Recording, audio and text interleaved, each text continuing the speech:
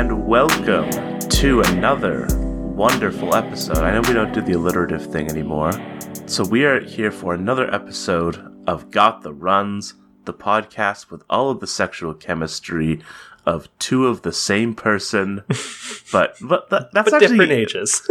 That actually is kind of us when you think about it. Oh, two of the same person. Two of the same person, but from different timelines. Yes, precisely. Do you think, have we gotten any feedback about our voices being the exact same? Only from me. All right. Well, we'll press on regardless.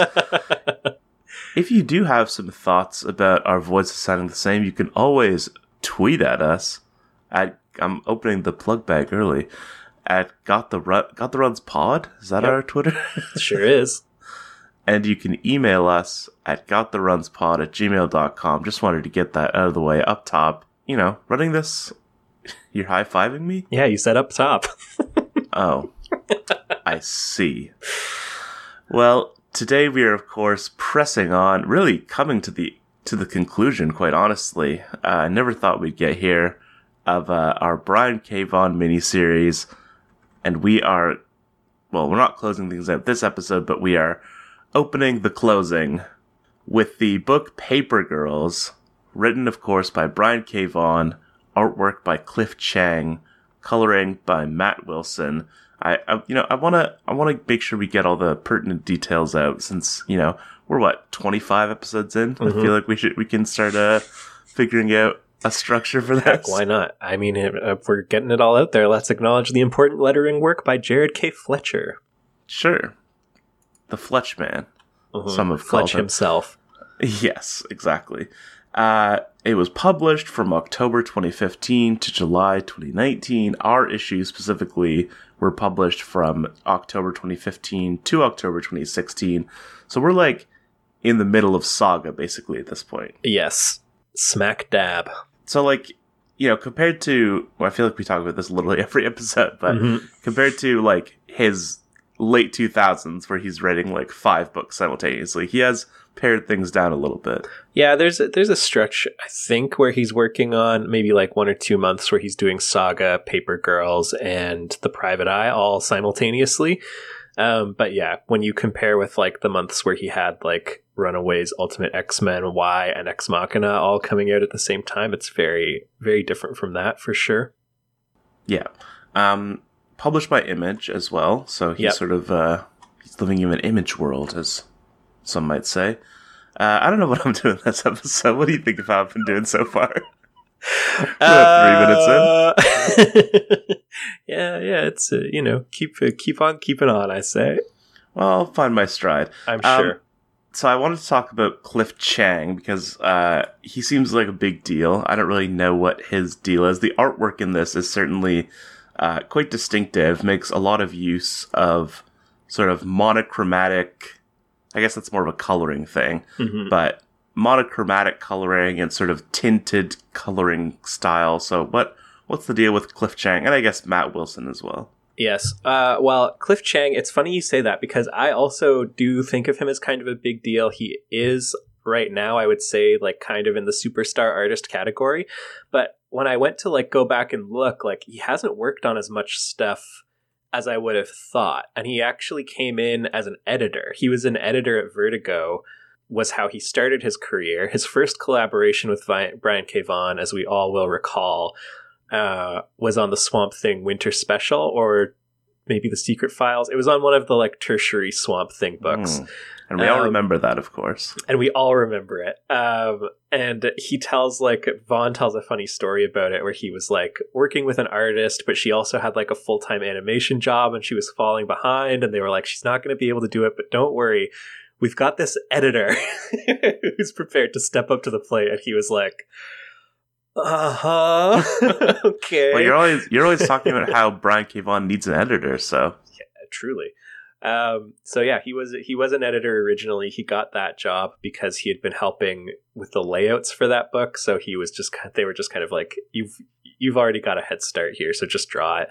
And then of course it was great because he's great, and Vaughan ever since has been, you know, rubbing his hands together and searching for the opportunity to collaborate with him again, which didn't come for some time. But apart from that, like in terms of internal art, like he did a short run on Green Arrow and Black Canary. He worked on the Vertigo Human Target title, which as of this recording, like they just are launching a new sort of prestige Black Label Human Target limited series written by Tom King. So that might have a little bit of name recognition. But I think the main thing he would have done art-wise prior to this was Wonder Woman with Brian Azzarello. He was the artist on the New 52 Wonder Woman book, commonly regarded as one of a handful of books from the New 52 era that are still worth reading today. Really? Yes. And kind of launched him into more sort of broad recognition. And then his next big project after that really is Paper Girls. And then since then, you know, he's worked on a few things. He's, I think, currently putting out at DC, he's doing like I don't want to like reductively call it Old Lady Catwoman, but he's kind of doing Old Lady Catwoman that he is both writing and drawing. Oh. I learned while I was looking into this that he's a Harvard man with a joint degree in English and visual art, so he's well suited, one assumes, to write and draw his own material. Yeah, degree in visual art and English. I'll bet he is a joint man. All right, pretty good. I liked it. Yeah. So people don't like the New 52, huh? Not to go off on a tangent, but I feel like please. That sort of roughly coincides with the time that I like was sort of falling out of comics, like out of regularly following comics. And I don't know if that's a coincidence or if the two might be connected, but people don't like that. Yeah, people don't like it. At the time, it was kind of like mixed sort of right from the get-go. So for those who are listening who might not know, the New 52 was an initiative that DC Comics did in like 2011, I believe was when it launched, where they were basically like, we're resetting all of continuity back to basics. I believe what they came up with was like, it's going to start, everyone has been around, or like it's been 5 years since Batman and Superman started operating, and all of the continuity is like thrown out unless we say otherwise, sort of. And so the idea was like almost like an Ultimate Universe style relaunch where it was like, you know, the core concepts, the familiar ideas are all going to be there, but we're going to have like, we're not going to be bound by continuity. We'll have some latitude to tell new stories, put fresh spins on things, you know, all these same sort of ideas that sort of motivated the Ultimate Universe. Now, the problem with it was when they launched the Ultimate Universe, they didn't do it by like shuttering the mainstream Marvel universe. So the fan base that they've been cultivating for like 40 years, who makes up the core of their market, wasn't just like left without the sort of familiar titles to buy. And the other issue of it, and like DC has like been the one that sort of like really rests on that history, like the fact that Superman is the first superhero and is still sort of like a cornerstone of the universe, that's like a big deal for a lot of DC fans. So the idea of just sort of like throwing it all out the window and starting fresh, I think was off-putting to people. At the time, I was like pretty excited about it. Like when they were rolling out the slate of titles, I remember beforehand they announced we're launching 52 titles, which is probably too many, but they're going with 52. And I remember looking at them and being like, I'm having a hard time keeping my pull list under 40 of these, because like that there's that many of them that I'm interested in reading. I would say within 6 months, I had that down to about 10. And right. by the end of year one, it was down to like 5. And I think that was the experience of a lot of people. There were some like kind of red flag issues where like Grant Morrison and Jeff Johns were both in the middle of like multi-year epic stories for Batman and Green Lantern. And so they were like, we're resetting continuity. And people were like, well, what about your 2 best-selling titles with superstar creators who've been like redefining the like mythos of those characters? And they were like, oh yeah, all that stuff happened. All that stuff still happened. And then people were like, well, so wait, Batman has been around for 5 years, but there's been 4 Robins and one of them is his 13-year-old son. And they were like, yes. So it got off on shaky ground, and you know, there's some like well-liked titles. I know Scott Snyder's Batman run, which was one of the launch titles, is well regarded. Grant Morrison's Action Comics, people like. Jeff Lemire on Animal Man, Snyder on Swamp Thing, and Azzarello on Wonder Woman. Those are kind of some of the highlights. And there were some like weird little books in there too, like I, Frankenstein, I, Vampire, and Frankenstein, Agent of Shade. Yes, that is one of the titles that really has stuck in my mind. Yeah, those are two books that like I think only made it to issue 10, but like now when people look back, they're like, I can't believe we got like however many issues we got of like Justice League International that was bad, and I, Vampire couldn't get past number 10. But yeah, so they certainly were playing fast and loose in those days, and that lasted until they were like, all right, we made a mistake. Rebirth. We're bringing back the old continuity. There's some bitterness as well for some of the titles that did get cut off as well, you know? Yeah. I feel like more than Marvel, certainly, it feels like DC like has a universe altering reset, or at least like an editorial reset every like 2 years, it feels like. They definitely like Crisis on Infinite Earths, of course, is the big one and sort of like the OG as far as those things go. But then like Infinite Crisis did it again. 52 kind of did it again. 0 Hour kind of did it again. Multiversity more recently kind of did it again. New 52 came out of Flashpoint, which did it again. Rebirth came out of like Doomsday Clock, which sort of did it again. Yeah, they reset their universe a lot, or do like big sort of like continuity shakeups. Marvel has done it like once. Like the Jonathan Hickman Secret Wars series ostensibly was sort of like an Crisis on Infinite Earths style event where they were like, all the worlds have been destroyed and now they're remade. But other than like a few little corners, it was like, it was remade exactly like it was before, except now Miles Morales is here. Yeah, truly it seems like Secret Wars was mainly like a vehicle to put Miles Morales in the mainstream Marvel universe. There definitely were like 3 characters who they were like, these Ultimate guys are still moneymakers. We're kind of done with this universe, but we don't want to lose those characters.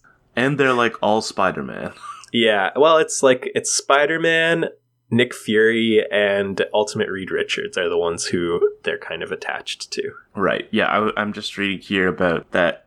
When the New 52 launched, it had 2 female creators, Gail Simone and Amy Reeder, an alternating artist on Batwoman who did not debut till issue 6. And at 2011 Comic-Con, when Dan Didio was asked by a fan about the drop in female creators, he responded by saying, "What do those numbers mean to you? What do they mean to you? Who should we be hiring? Tell me, right now. Who should we be hiring right now? Tell me." So just... Dan, really, put the gun away. Really cool vibes coming out from Dan on that one. Big, the numbers, Mason, what do they mean? Vibes from Dan Didio. Maybe it was an elaborate Call of Duty joke. Yeah, some Black Ops viral marketing. It's a great thought. I'm glad you said that. But let's talk about Paper Girls. Oh, do let's. We'll give, like we always do in every episode, we'll give the quick plot synopsis. On our previous episode with Emilio Diaz, of course, it did not go as well as it might have. But this time we're really going to get it, and especially I'm going to get it because I read these a week ago, and so I can definitely really get a handle on exactly what happened in this book. Not to like completely derail it before we even start, but but you have some more to say about the New 52? I mean, I do, but we'll save it for another time. I read these issues yesterday, but on like 4 hours of sleep, and so like every time the time travel stuff like started to be part of it, basically every time like the 4 main characters weren't on the page, I was sort of like, oh. You were feigning drifting off and then being awoken. One of the most classic bits I enjoy is someone who's nodding off the... Yeah, so I might have a hard time telling you exactly what's happening in some elements of this as well. Well, that's maybe like... And maybe that's the springboard of our discussion, is that I feel like it's a bit of an issue, and this is something we have talked about. We talked about it a lot during Saga, but this is a book where I really just wish that it was about Paper Girls. Like, just a slice of life book about, like, these 4 12-year-olds. Yeah, I will say, like, the time travel conceit, allows him to do some good, like, emotional and character driven stuff. Like old Aaron meeting young Aaron again, obviously, is like great stuff. The like reveal that Mac dies in like 3 years from leukemia is awesome. And like, obviously that's all, you know, the fruit of the time travel story. But like, anytime the grandfather character is on the page, I'm just like, who cares? Like, I'm not even interested in finding out what this dude is about. Or like when they're off on their, like when Erin is off on her own with like the two future teens, I'm just like, oh man, get her back with the characters that I actually give like a single rip about. Yeah, there's maybe a different, like a smaller story to be told perhaps, because you're right, it does feel like those emotional beats are like the parts that are effective, but so little of the like it becomes more about that, I think, over this chunk of 10 issues. But it feels like it's sort of like we said with Saga, like it's sacrificing the most enjoyable parts, which is like the dynamic between the characters and the dialogue between the characters, in favor of like an insane story, which like has not been fully revealed to us at the point at which we are reading, but also like is so crazy and like it's completely demented. Yeah, it opens with like pterodactyls flying out of a temporal vortex onto like a decimated hellscape in which like everyone else has been raptured. Yes, which also is like, and again, this is similar to things we have complained about at length in Saga, but I'm just like, how does the time machine work? Where did everybody go? Like, I've read further into the comic than we have, but I haven't finished it, and it was a while ago. So I like, maybe they answer those questions later, but it again is just like, so wait, like, why is Mac's like stepmom still there, but everyone else isn't? And then like, did she run away or did she just get vanished? Like, I have a hard time following a lot of like the like wackier time travel-y, like that side of the story is like kind of hard to follow to begin with, and then like when you're not invested in it at all and sleep deprived, it's like so hard to even like want to pay enough attention to try and figure some of those things out. Well, the good news is that every character in this speaks coherently. None of them speak like a crazy time patois. I like the time patois because at least you can figure it out. When they use like, you know, a completely different character set. I mean, I'm the kind of person who normally is like, oh, I wonder if there's like a like translation guide out there, like Dupe the X-Man. I don't know if you're familiar with him. Oh, I know. He's like a floating green potato who speaks his own language, but it of course is like a 1-to-1, like every symbol corresponds with like an English character. So, and there's always like a Dupe like translation guide, so you can go and figure out what his dialogue actually is. And I'm the kind of person who is like, I mean, I know what he's saying basically from context, but I am going to go and figure out exactly what he's saying, even though it's going to take me like 10 minutes to translate each page. But I just don't care to do that for this. Like, I don't know if there is a translation, and I'm just like, I don't care what these guys are saying. Yeah, I mean, like, it is... I think I do care what those guys are saying, which is maybe a problem, because, like, it is frustrating when, like, you know, a significant portion of dialogue from, like, a certain set of characters is just unintelligible. And, like, obviously there's stuff that's, like, contextually is going to be filled in, but, like, when your greatest strength is the dialogue, in my mind, then, like... putting that kind of restriction on yourself just feels like you're like, it's an unnecessary restriction. Right. Well, I will say though, he did, I guess it's kind of like, I don't know, maybe it's part of like the rich sci-fi element here, but he did this more effectively in another book, also with Marcos Martin on Panel Syndicate, called Barrier, where the theme is like language barriers. That's like what the comic is about. And there's all kinds of language that is like untranslated. And there's like a lot of Spanish speaking characters who you never get translations for what they're saying. And it's sort of like the point of the comic is like about like how we communicate and like the barriers that language presents and the like creative ways of overcoming them and like figuring out what people are saying, even when you don't actually know what they're saying. But I'm like, if you're gonna, that's like a good idea. But that's not what, like, this book is about at all. Right. It is certainly not. And speaking of what this book is about, so we'll give a brief plot summary. So, you have Erin Tiang, who is a newly dubbed paper girl in this town of Stony Stream in, what's the year? 1988. Yes, 1988. And on her first day on the job, correct? Or I think she's week? It's her first like hell day, which is the morning after Halloween. I'm not sure if it's her first week, but it's like, it seems to me like she's at least got the rhythm and the routine from like the first couple pages, but she hasn't been doing it long enough that any of the other paper girls know who she is, and they all call her New Girl. Right, exactly. So she meets up with these other paper girls, Mac, KJ, and Tiffany, and then they are basically thrust into some like crazy apocalypse situation. Like intergenerational time war. Yeah, well, yes, it's eventually revealed to be that, but they experience like basically the world is being like obliterated in some way. Yeah, and they are like, is the idea sort of, I guess, and maybe these questions will be answered, but is the idea sort of that like this is a splinter unit, or like this basically like that this part of the timeline is being erased or something like that? Like, I'm not quite sure what we're meant to be taking from this. So, if anything. Yeah. My understanding of it, because they do say a few times there's only one timeline. Like, there's no alternate universes or anything like that. There's one timeline. But if you're, like, smart and careful, you can, like, overwrite certain parts. So the youths of tomorrow have, like, come back in time and are taking stuff out of this timeline. And then the olds come in and are, like, now we'll make sure that like you didn't screw it up too badly. Right.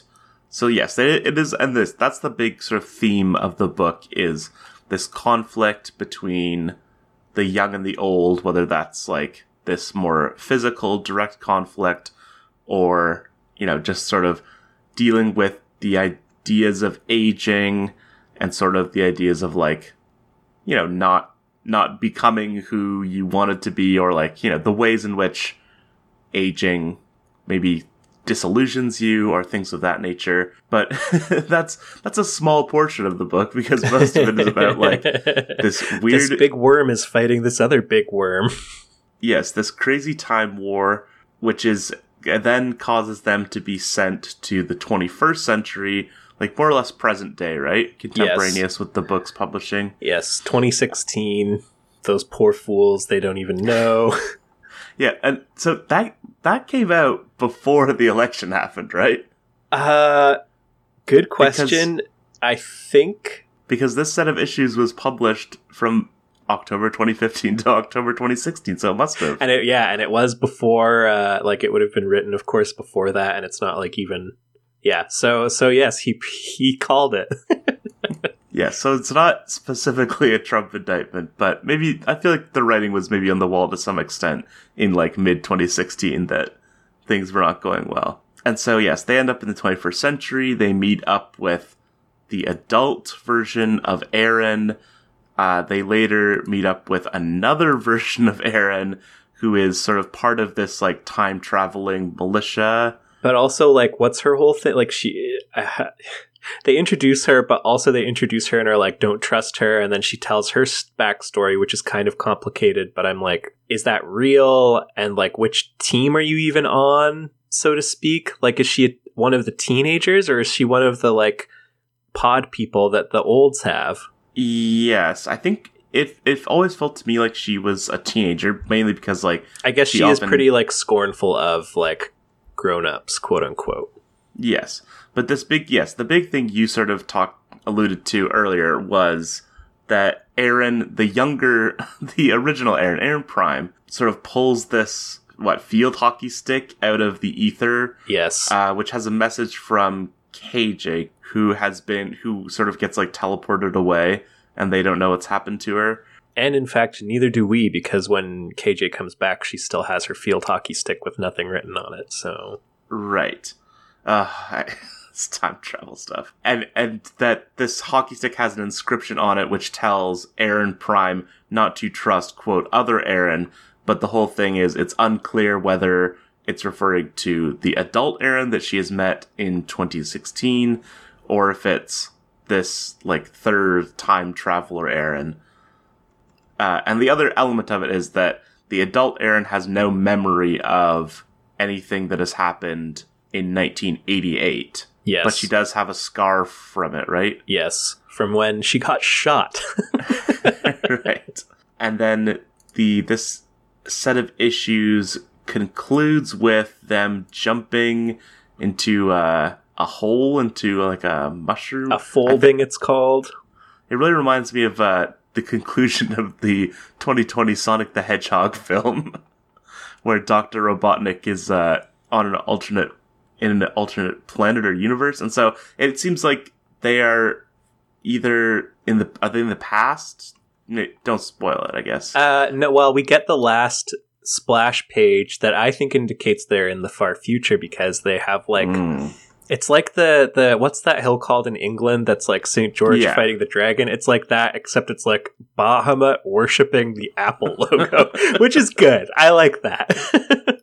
This is where I run into it, is like there's elements of this that I really like, and like I don't know, that I love that, but then I'm like, but I don't care about like this flying church that worships technology, even though I do like this hill that worships technology. Yes, it's the Vaughn thing again, where it's like he loves to allude to like contemporary events in like interesting ways and sort of recontextualize the symbology and like pop culture of the modern day in like new ways, which can be interesting sometimes and be funny sometimes.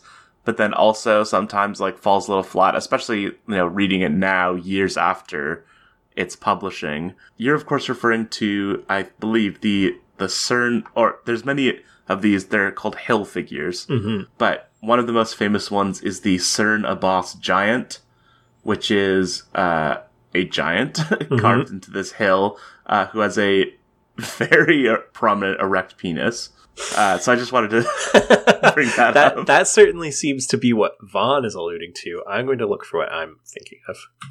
I'll send you the link to that, just so you can look at it for yourself. And the Bahamut does sort of have, it's maybe a tail, but he certainly has something dangling between his legs. That's a peen, absolutely.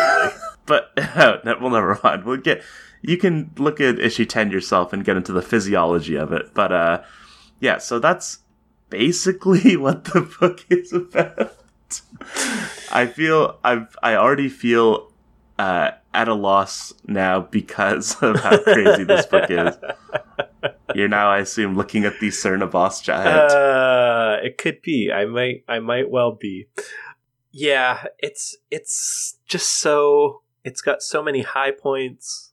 There's so much of it, I think, is really the thing, because you have the 80s aesthetic and the cultural references. I think the Cold War is certainly like something that gets brought up a lot. Like we open on Aaron having a dream about like the Challenger disaster. The Vaughnian dream is back, baby.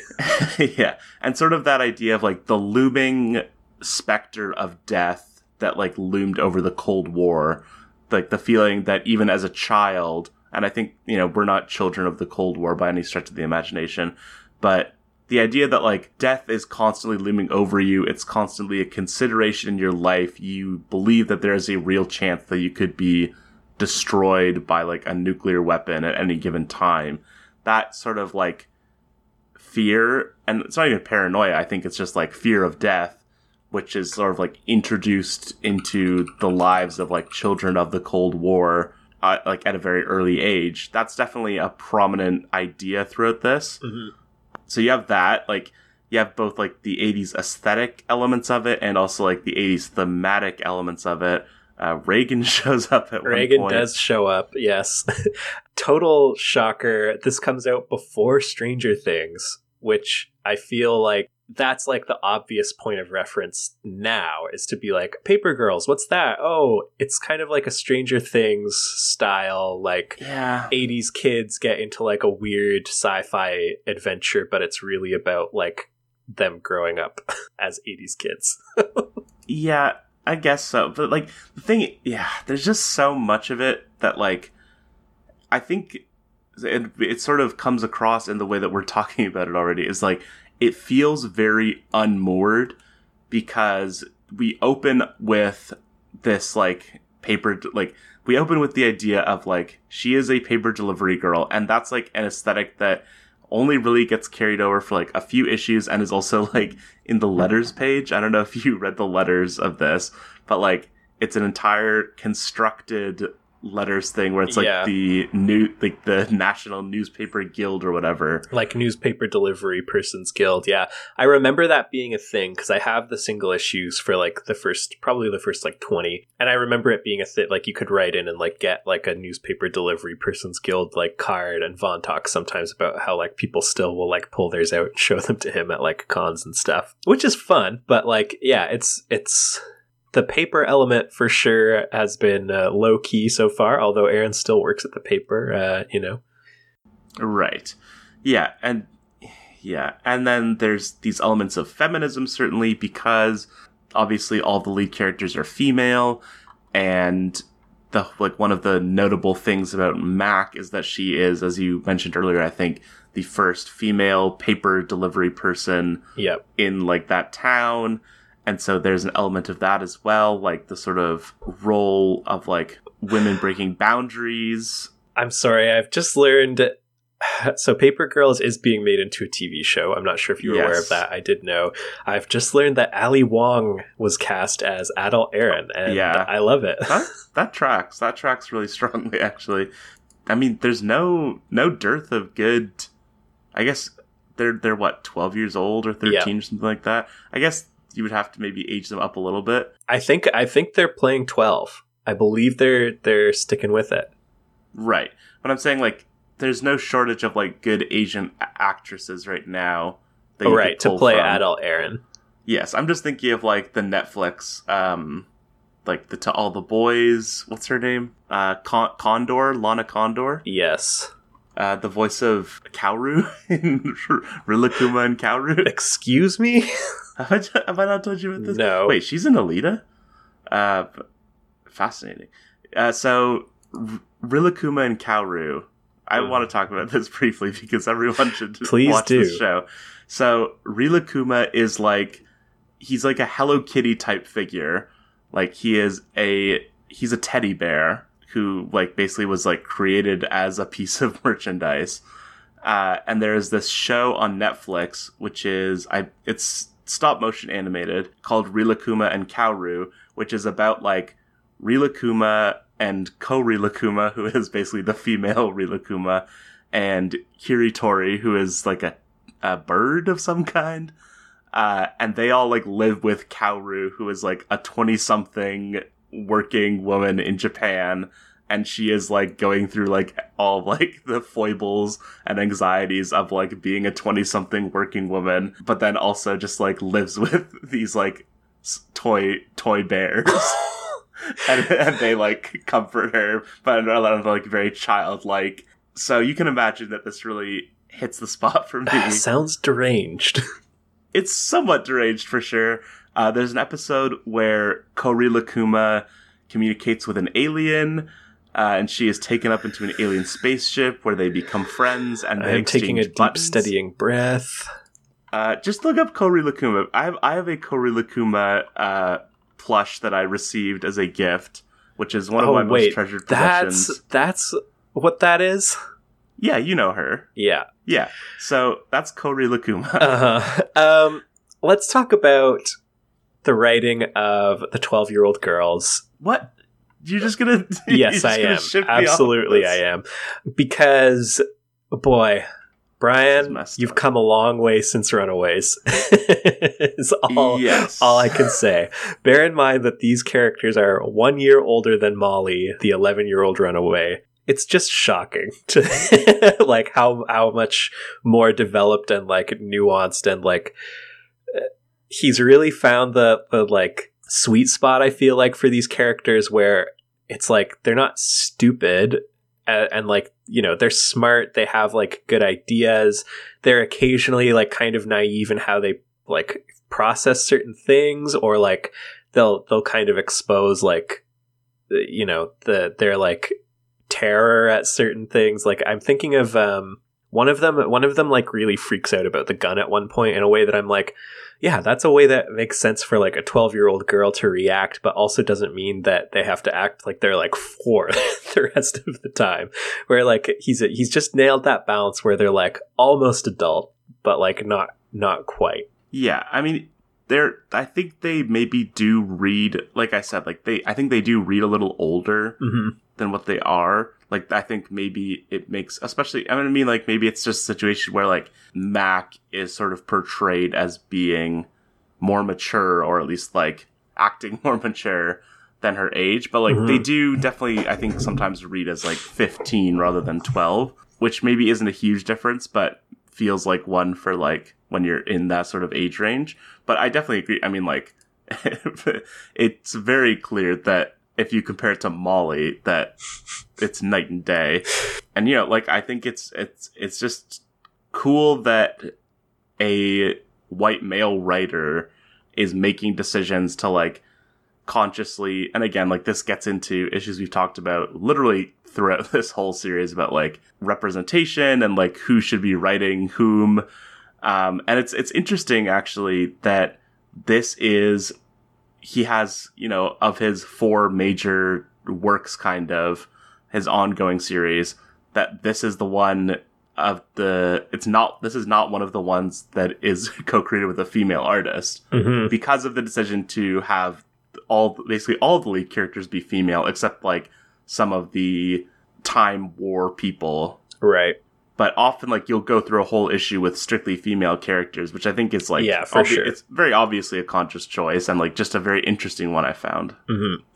Yeah, it's certainly, it's a diverse cast for sure, because we have Aaron, who is Korean, I believe. Oh, you're looking to me for support? I am looking for you to support. I think she's Korean, and then Mac, who obviously is kind of like a blue-collar white girl, I think Irish most likely, and then KJ, who is Jewish, and Tiffany, who is black and has wasted many hours gaming. She is an epic gamer, and it's important to have gamer representation, I think. And it was brave of Brian to include her. That's really a step forward. Yeah, one of our more persecuted groups for sure. So it's nice that that gamers get some love. Yeah, I mean, you allude to that sequence, which, like, I think that is very emblematic of, like, what this book does, like, at its best. Sort of, like, portraying that, like, adolescent existence and, like, it sort of, like, really runs the gamut of emotions. Like, there is, like, the sort of so carefree that, like, she is able to, so this is a sequence where we basically see it's like, it has a name, right? Like, Arkanoid. It's Brick Breaker. Yeah, it does have a name, and it is Brick Breaker. That, like, yes, we see this whole extended sequence when she touches, like, a time beast of her, like, spending hours and hours on end playing this game. And we see I think it's like a sort of a summation of, like, I think that sequence and that sort of activity represents, like, everything about being a kid, where it's like, it's exciting, it's like, in some respects you get nostalgic for, like, the idea that you had, like, basically unlimited free time to, like, do the things that you wanted to do, and, like, could just lose yourself in something like that for such a long period of time. It has, like, the sort of petty frustration of it. Yeah, I think there's also, like, an interesting, like, indictment of nostalgia there too, where, like, it's fun to, like, look at that sequence and be like, wow, she loved that game so much she played it, but then when she talks about it, she's like, my life flashed before my eyes and it was so boring. Like, yeah, exactly. I didn't even like that game that much. And I think it is, like, yeah, it's funny to think about how, like, yeah, there's games that I have spent, like, so much time playing, and, like, I don't even really like them that much, but it's just, like, but I look back fondly at a time when, like, I could just do that, even though I'm like, but that game was, like, wasn't even that good. Like, I didn't even have that much fun playing it.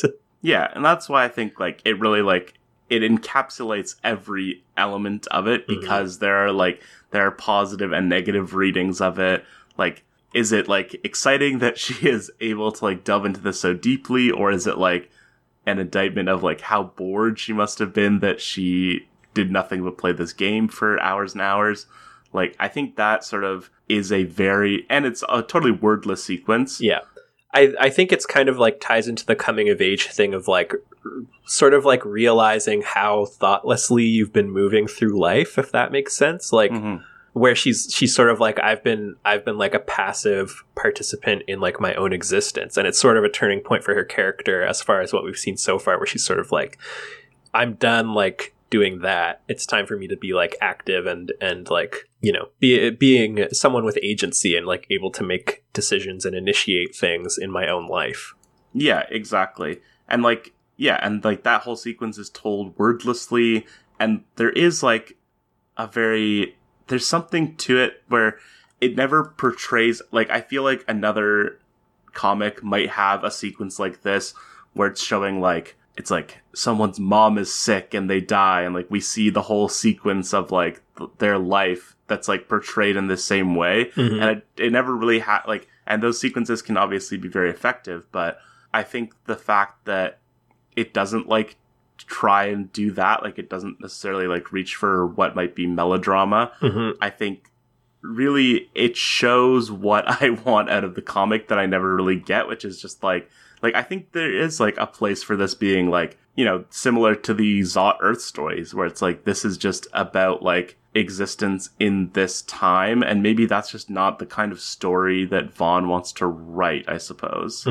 But the idea of a comic, especially with this art, because I do really love the art and I love the way the coloring works, that like it makes use of that like monochromatism and the color palette it uses. Yeah, it's got a sort of film over those segments for sure. Yeah, and so it's like, it was exciting to me, like the idea that you would have like Vaughn dialogue with these characters, and like, you know, I'm not necessarily a huge fan of like the 80s pastiche, which is sort of like dominated culture. Although again, I will say like it does kind of predate a lot of the, like, not everything, obviously. And like, you know, I think it speaks to sort of a broader sort of like, it's time for us to like really get the like 80s nostalgia out of our system, that this is really only it's less than a year before Stranger Things, and like kind of like right in the era where all the like clamoring revival for like 80s properties and that kind of thing starts to really take off. Well, but Transformers, I think, is kind of like the start of that era. Yeah, maybe. Yeah. In more like updated for modern times way, and less, but then like you have like Bumblebee is a good example of like, yeah, that's more directly channeling the 80s energy of it. There was something I wanted to talk about, but I've forgotten. That's all right. I'll talk about Matt Wilson instead, who is, you know, we've been talking about the colors, and this certainly is a good example of his work. He's someone who I think like there's a lot of like talk. I think we talked about it in an episode at some point, maybe in Swamp Thing. I was complaining about like the habit of like recoloring older work. Matt Wilson is like one of the few colorists I feel like where I would actually trust him to recolor old work, because he uses a palette that is like, it's not flat in the same way necessarily that like truly like vintage, like old school, like the, you know, the dot printer technology colors are like flat, but he definitely like has never been as into sort of like the gradient as some of the other sort of his contemporaries, I guess, is how I would put it, for someone who got his start in kind of like the early to mid 2000s. Some of the other books he has colored that I think, you know, would stand out, his colors particularly, would be like Young Avengers with Kieran Gillen and Jamie McKelvey, which is a book that is like very sort of like poppy is how I would describe it. The Wicked and the Divine with that same creative team, and which again, like, yeah, very, very poppy. I think there's a problem here where there's another extremely good colorist with similar sensibilities named Matt Hollingsworth, and I sometimes get confused which one is which. I think Matt Hollingsworth did Hawkeye with Matt Fraction and David Aja, but also a great color job. Daredevil he did with Mark Waid and Chris Samney. Like he's good at working with artists like Cliff Chiang and like Chris Samney, who have a sort of like timeless style, or not, maybe not timeless, but like it's like quintessential classic comics art, if that makes sense. It's like the Alex Toth school of comics art. It's like the evolutionary descendant of like John Romita and Alex Toth and David Mazzucchelli, all these guys who sort of like defined what comics look like in a lot of ways, and he just like pairs well with them. And I think that part of that is because his colors are also sort of timeless in a similar way. Like they don't look out of place with sort of like a classic style any more than they do with a more modern sensibility. Like Jamie McKelvey has a very modern sensibility, I would say, but Wilson is one of those colorists who's able to sort of work everywhere. He's great. Yeah, definitely like I said, like the color palette is really interesting. Like there's a lot of like blues and pinks, and sort of using like coloring. So like I'm looking at a scene right now where it's like it's the grandfather in his house, and it's like, oh, like the walls of his house are all blue and his skin is blue, and obviously like it's not meaning to like literally portray that, but like it's like coloring in that way.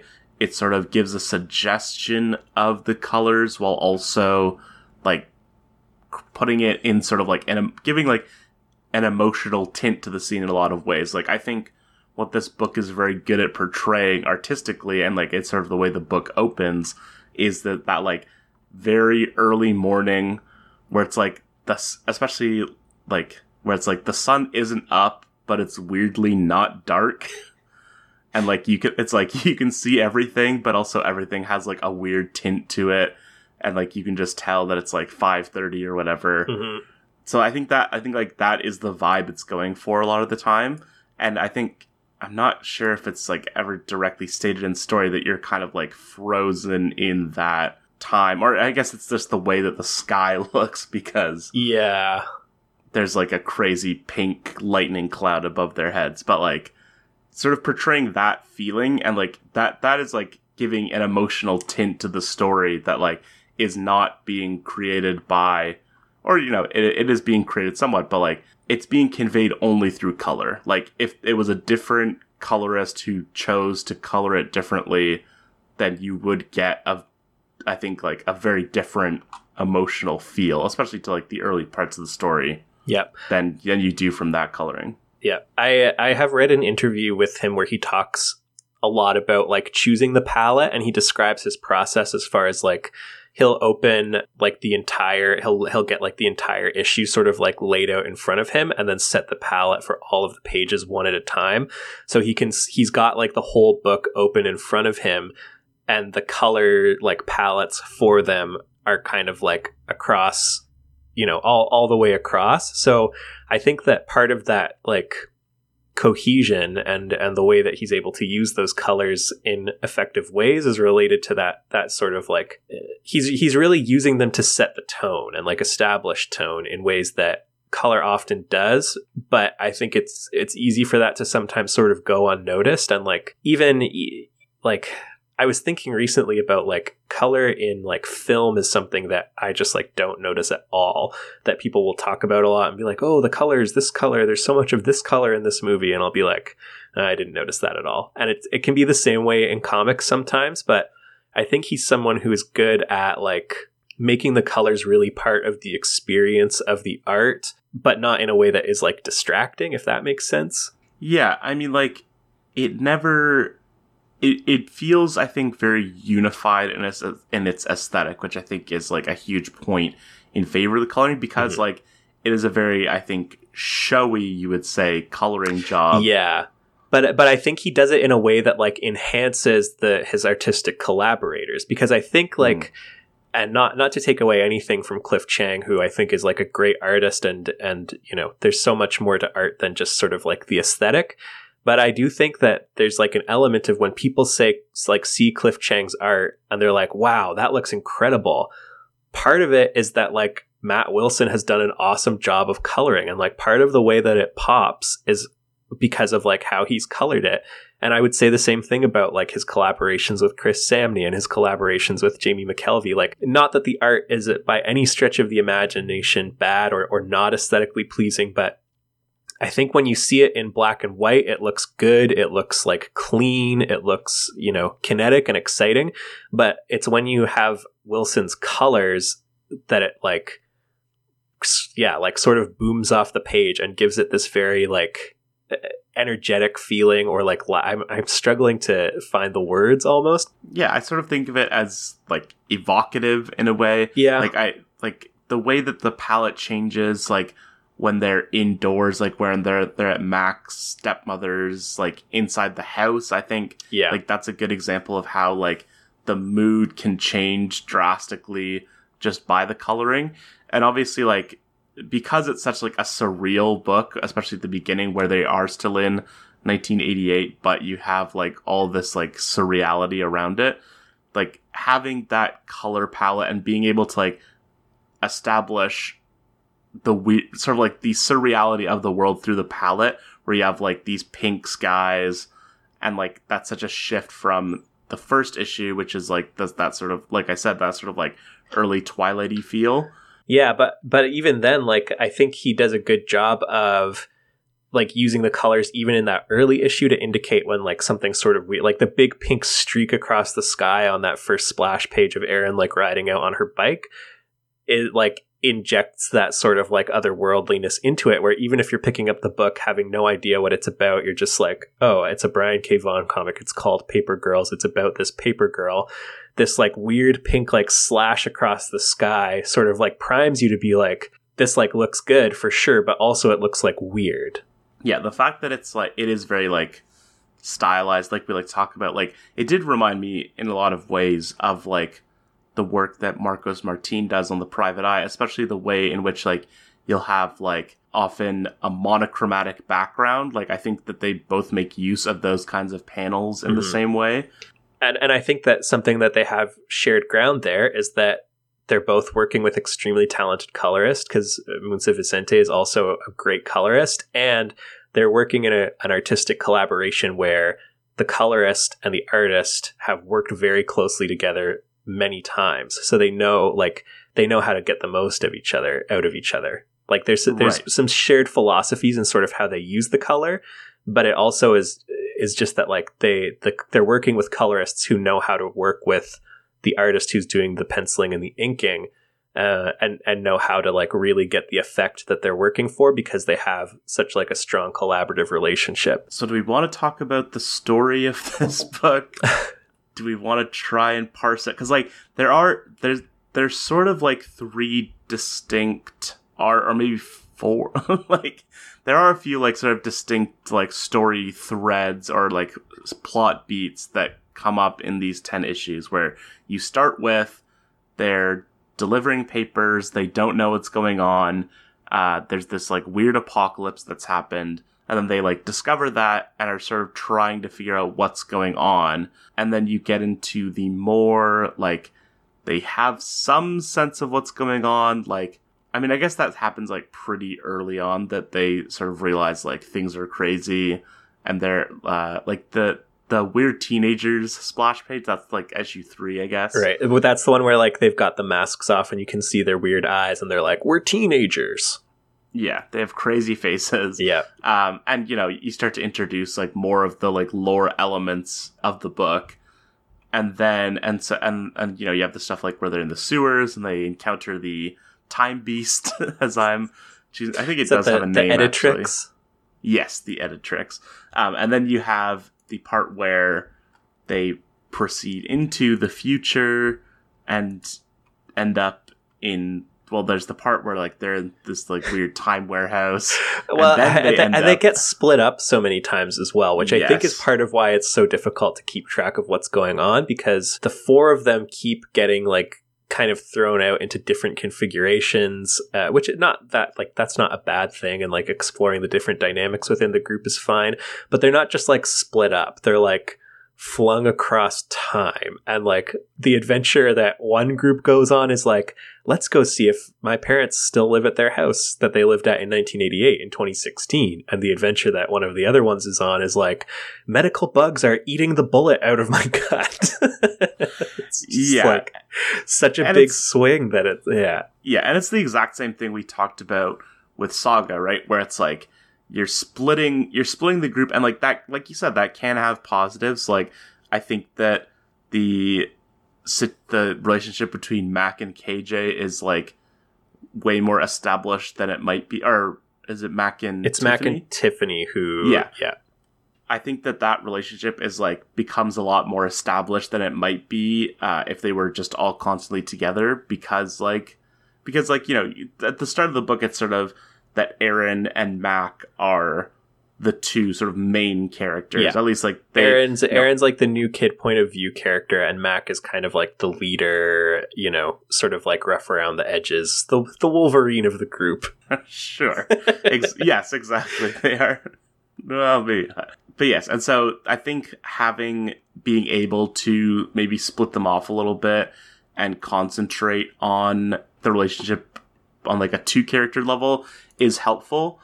But like you said, like it just you splinter the threads so quickly, and that's I think it becomes a problem more over time with Saga, but it becomes a problem like pretty instantly in this book. I feel like, because also like you were not just following these 4, like, and like if it was 3 stories where it's like Aaron's story, KJ's story, and then like Mac and Tiffany, then that might be like a little easier to handle. But then it's also like you're bringing in these like future people, and we don't have any context for them because it is still being obscured. And like no investment in them whatsoever, and like I feel like part of the problem with like obscuring the source of the war and like what that's all about, you know, we're 10 issues into a 30-issue book. We're like a third of the way through. We don't really even understand what the central conflict is. And so it's like, who cares? Like, I don't care, because I don't even know what they're fighting about. And it's not being used in the same way that War and Saga is used as kind of like look at the senselessness of this conflict. It's like, no, it seems like we're supposed to like maybe be like taking a side, but we just have no idea like what is even happening. And then they make the decision like, it's not just splitting them off. Like, I think it's a mistake to take Aaron out of the group and just put her in with like the future teens, where it's like, I don't care about like these future teens. I'm not really interested in their story. They don't really even have like a story per se as far as their connection with her so far.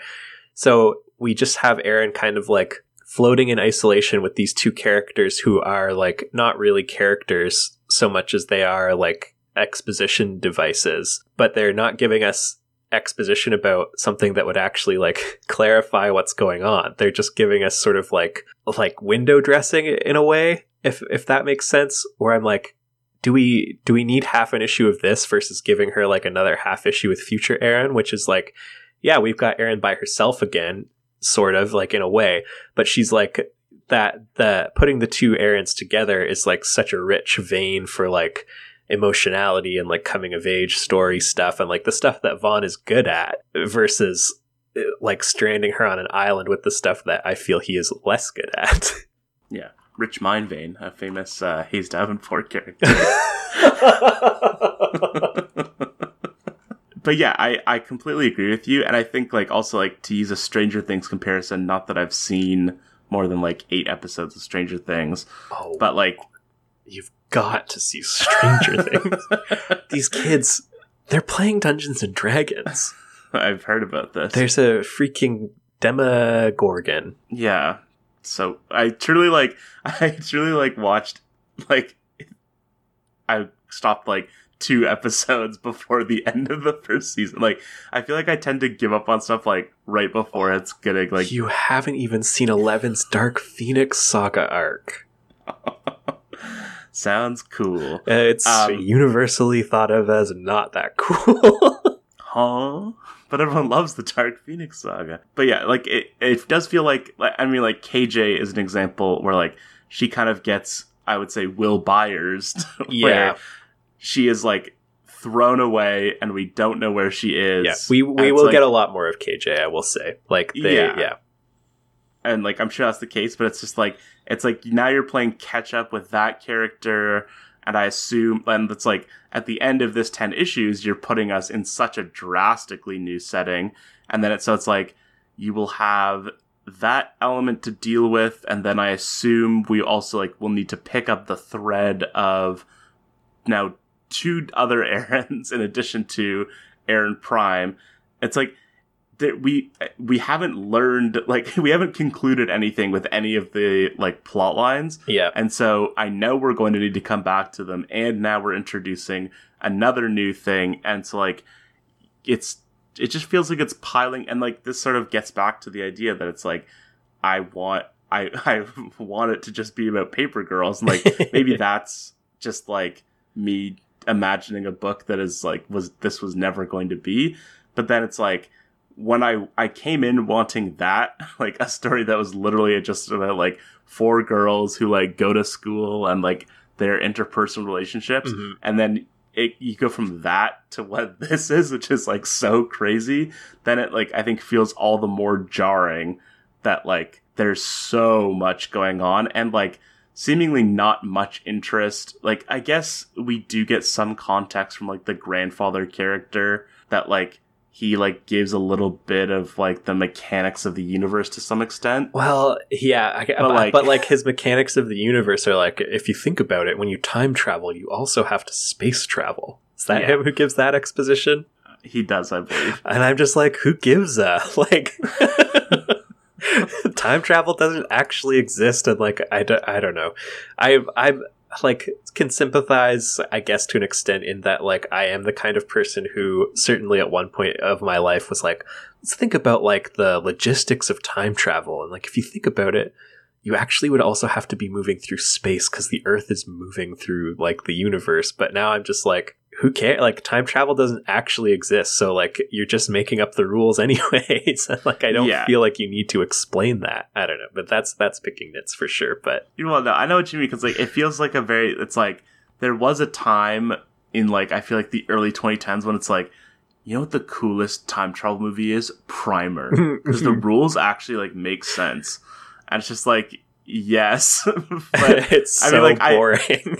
I do like Primer. Like I think it's interesting, like because of that. But it's like because the rules make sense. Like literally, the whole movie becomes about like explaining the rule. Like, but which like that's also 40% of that movie is like just them like talking about the rules and like explain. And it's like you don't even see like what they're doing because what they're doing isn't that interesting, and so they're just like talking about it. But that's also true of like Inception. Like a ton of Inception is explaining like here's the rules of like how the dream stuff works, and it's like I think you can make a good story that is basically about like I had this cool idea for like this like, you know, it's the same sort of thing for people who are like, you know why Brandon Sanderson is awesome? Because he explains like all the rules of his magic systems. And I'm like, yeah, you can kind of to a certain extent build a story that is interesting and exciting because the idea is just like so original that just like having people explain it is like exciting in and of itself. And you can use the idea to like, you know, manipulate people into like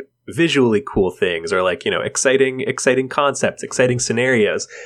But as we've like kind of talked about with Vaughn before in Saga and a little bit in The Private Eye, like he's not really good at those sorts of like rules. So I'm like, why are you even introducing these rules when I know you don't like even care really that much about them? And like, that's not what you're interested in. So why don't you stick to the things that you are interested in and that you do so well? Because when this book is good, it's like so good. Like the page when Mac finds out that she dies is so good. I'm just like, more of that. Yeah. Less of grandfather being like, 2016, the year my mother was born. Yeah, and that's like, I think what I've sort of been getting at is that like the interpersonal, like he's so good at writing dialogue and like so good at sort of like forging interesting dynamics where it's like you can have a group of 4 main characters who have different relationships with each other and the wit and like create an interplay there that is like, you know, like, I mean, that's a lot of like what I think TV writing is and maybe why he has like sort of come into that world, because it's about like creating, like you have this group of characters and it's all about like the ways that you sort of like, it's like a web where like if you pull at one strand of a character, then like it's going to affect other characters in some way. And I think he is really good at that from like a relationship aspect. But then, like you say, like so much of this book is about like other stuff. And it's like, it's about other stuff featuring not those characters. And Yes. it's like, and it's so separate where it's like the like main characters have spent like they've talked to one of those like weird paladins for like 5 minutes, and they don't know who the grandfather is. They don't know that he exists. Yeah, they don't even know that the grandfather exists. Is like they might have had like he yelled down to them while they were like in the basement before they like escaped to the far-flung world of 2016, I think. But they've literally like they've never stood face to face with the grandfather, and that's again, it's like we're a third of the way through. I don't know what the grandfather wants. I don't know what this like whole war is about. I barely understand why they're important. They're like somehow yeah, they're special because they didn't get sucked up, but like is it why? Is it that they didn't like are they special because they didn't get sucked up, or they weren't sucked up because they were special? Is like it's right. All just, I'm sure some of these questions will be answered, but yeah, at like 10 issues in, I don't know. I just like kind of remember why I sort of lost steam with this book, because it's like, I mean, this guy, he wrote for Lost, so the sort of like stretching out of this mystery as like it's interest, like polar bears in here. Yeah. Speaking of time travel, and like the numbers, what do they mean? Neither of us have seen the program, I don't believe. No, we haven't. But I know there's something to do with numbers and like a hatch or something. Anyways. Hurley, great Weezer album. Oh, okay. I've lost my train of thought. But speaking of TV, it is funny to me that like now they're about to make a Paper Girls TV show, because it's like, as we were recording, it was announced within like the past couple of weeks that Y: The Last Man is not continuing at FX. And I'm like, I think part of that is because people were clamoring for it for so long, because it was such like a, it felt so original, it felt so fresh, it felt so now, but it took them so long to make it that when it actually came out, it was like, this is not original or fresh or now. And it's the same thing where like, and Emilio kind of talked about this last time on the Private Eye episode, where it's like, when this book came out, it was like so now. It always feels so current, like so modern. He's so in touch with the culture, but it really is like they're books for that cultural moment. And it's like we're now 5 years removed, and like Stranger Things is already a thing. And just like, is there any chance that this makes it past season 1 because people watch it and are not just like, okay, we get it, like Stranger Things ripoff, who cares? Like, we've seen Stranger Things before, thank you. Yeah, and I think like to sort of get back to what you were talking about when you brought up Inception, because like I think one of the great like tricks of Inception and like what's crazy about Inception is that like it spends so much time setting the table, but is like able to do that in a way that is very interesting. Like obviously the prime example is like that first sort of dream world sequence where like it's introducing the rules of the dream world and like what you can do and what you can't do, but in a way that's like so incredibly engaging and like fascinating, and you just like want to like, well, it just looks like so good that you like, it almost doesn't matter what they're saying. It's like, okay, keep whatever, keep going. Yeah, and like there's so like it's so rich in that like it's like you are perfectly like content to watch like a ton of table setting, because like that movie is like structured very crazily, where it's like you have like, it's kind of like it's like 6 acts maybe, where like the dream itself is like this 3 or 5 maybe act structure, and then like on top of that you have like you have like 2 acts on either side maybe, and so like it is like a very crazy book, but because a movie rather, but because it's like showing you such interesting things and it's such an interesting concept, you're on board for it. And I think just like the big difference is that this book, like the version of like the like infinite mirror thing, or like the world folding over on itself, is like there are pterodactyls in this world actually. Yeah, these guys actually, they like to ride around on pterodactyls. It's kind of crazy. Or even like the editrixes are like weird looking things, but it's I don't know. It's like, it's something that's often talked about, where it's like the great thing about comics is there's like an unlimited special effects budget. You can do like whatever you want. You can show whatever you want. And it's like, it's true, but like there's a certain magic of those like images in motion. Like it doesn't ever feel like movies can be transportative in a way where it's like, whoa, it's like, you know, I could almost like reach out and touch it. It feels so like there. Whereas comics, like stylization and like, you know, all the stuff that we talked about in Understanding Comics of like the reduction to the icon so that it can be like generalizable and like easily digestible, that also takes away from that sort of like the magic of it to a certain extent, so that when I see people like riding on pterodactyls, I'm not like, whoa, those guys are riding pterodactyls. I'm just kind of like peering at the book and sort of like, oh yeah, cool. Yeah, and certainly like part of, I think, the magic of like an Inception or of like the Marvel movies, I think like what they do really well is that they feel like, it does really feel like you are experiencing like these fantastical things while also like occupying our world to some extent. And like I like I'm sorry, please proceed. Well, I was just cause like, and seeing, I think that part of like why they create wonderment and why they have like people have latched onto them so much compared to like other more not generic but like more out there like sci-fi fantasy kind of blockbusters is that like it's placed so firmly in what we know that like it makes the spectacularness of it like sort of more spectacular. Like if you just saw the Hulk like on like some planet, and it's just like, oh, like this is just like a monster guy. But then when you see the Hulk like on the streets of New York City, you're like, whoa, like he's doing this crazy stuff in New York City. And the Empire State Building is right there.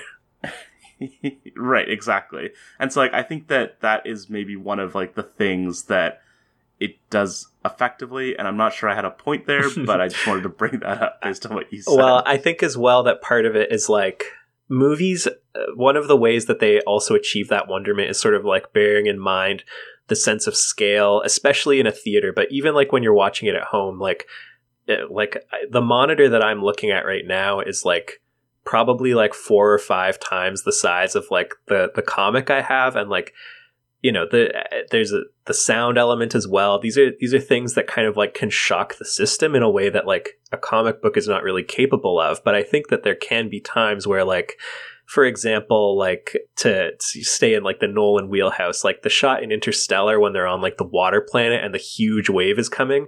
Like you can never really achieve something in a comic book that feels like what that feels like when you're like sitting in a theater and you see like, you know, a wave that is like that big and coming towards you. That sort of like sense of scale is difficult to achieve. But I feel like, to go back to that video game sequence that you were talking about that Tiffany is in, when she's like touched and the like perspective shifts from portrait to landscape, that's something that is unique to comics. And that's something where it's like you are literally being like turned upside down and sort of like reoriented, and that's Stranger Things. Yeah. The freaking upside down Demogorgons. That sort of like, it's like she is disoriented and so is the book. Like the book is now disoriented, and you get this sort of like, this is a surreal experience of like turning this, like playing with the format in this way that like is different, even when like, you know, I know movie buffs are sometimes like, they change the aspect ratio for this scene and it's freaking crazy. But it's like, it's so much more disruptive than like something like changing an aspect ratio is. Like comics changes the aspect ratio every page, right? Like every panel is a new aspect ratio in a lot of ways. So to like break the format like that, I think is a good use of the medium to achieve those kinds of effects. But it's like an experiential thing. It's not like, you can't just like be like, there's a pterodactyl, turn the book on its side so that you can like get how cool it is that there's like a pterodactyl here. It's useful for things like Scott Snyder in his New 52 Batman run. There's an issue where he gets like drugged and is making his way through this labyrinth, and he turns every page into like a spiral so that you're turning the book constantly to like keep following the panels, because every single panel is reoriented and every page is reoriented, and you just keep like spinning the book around to follow what's going on. And it's like, this is extremely disorienting and like kind of psychedelic and like mind bending, and is like a good use of like the page and the expectations of like how you can maneuver around a page and like move from image to image, like the sequence stuff, all of that. but I all that to say, like, I don't know how you do that to also like convey that sort of like sense of wonderment that seems to be like so easy to accomplish in some ways in a medium like film. Yeah, and yeah, all of this is like very Scott stuff. Like the idea that like the time compression stuff that he talks about a lot, like being able to change like how quickly you perceive a scene. Like, I mean, like, I guess like you can put something in slow motion, but like that's a very drastically like and jarring like artistic choice compared to like just being able to present things at different rates within a panel. Yeah, or even like the sequence that we talked about in The Private Eye, where like you have that like frozen moment when like the Frenchmen fire the bullets at him that we talked about that at some length, but like that's something that if you were doing it in film, like it would just be slow motion and it wouldn't look good to just do like recreate the page in a sense of like cutting between all the elements and being like, look, still. It would be like a slow motion thing where like everyone's like, yeah, and it's certainly like other than that was a great representation of it. But yeah, like I think that like it's certainly not a sequence that I think would be particularly memorable. No, like other than like not since like the Matrix. Yeah, I was gonna say like it's bullet time, but like it's so much easier to do in a way that feels original and fresh in a comic than it would be on screen. Yeah, and like other than that, like the closest thing to like a truly sort of like defining use of that is like 300 and like speed ramping kind of stuff, which is like I don't think that there's really a specific memorable sequence. That's more of like a memorable technique, and maybe there are some sequences in 300 that are like visually like memorable, but then also maybe that's just like Zack Snyder as like an effective visual director. Yeah, and I do think that there's like kind of a comic book aspect to that as well, because I think that part of the like reason, I mean, obviously in some of the more like involved action scenes, it's about like it looks cool and it makes the action look that much cooler,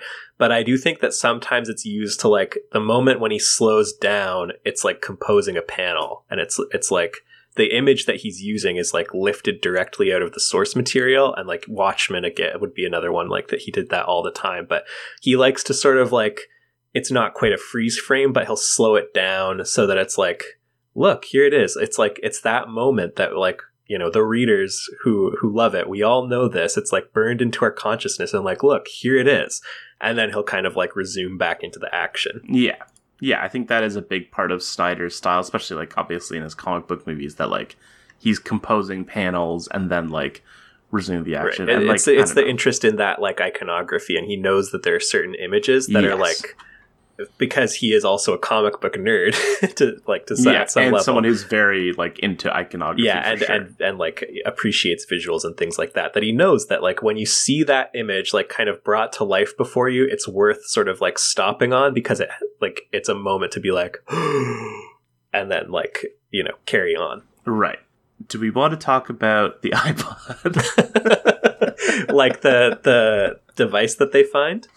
Yes, it bears I at first thought it was just like a like mid 2010s era iPod Nano. That's what I also thought the first time I read it. I knew it wasn't this time because I had read it, but in some ways I'm like, that's a better idea almost, and it feels very Vaughn.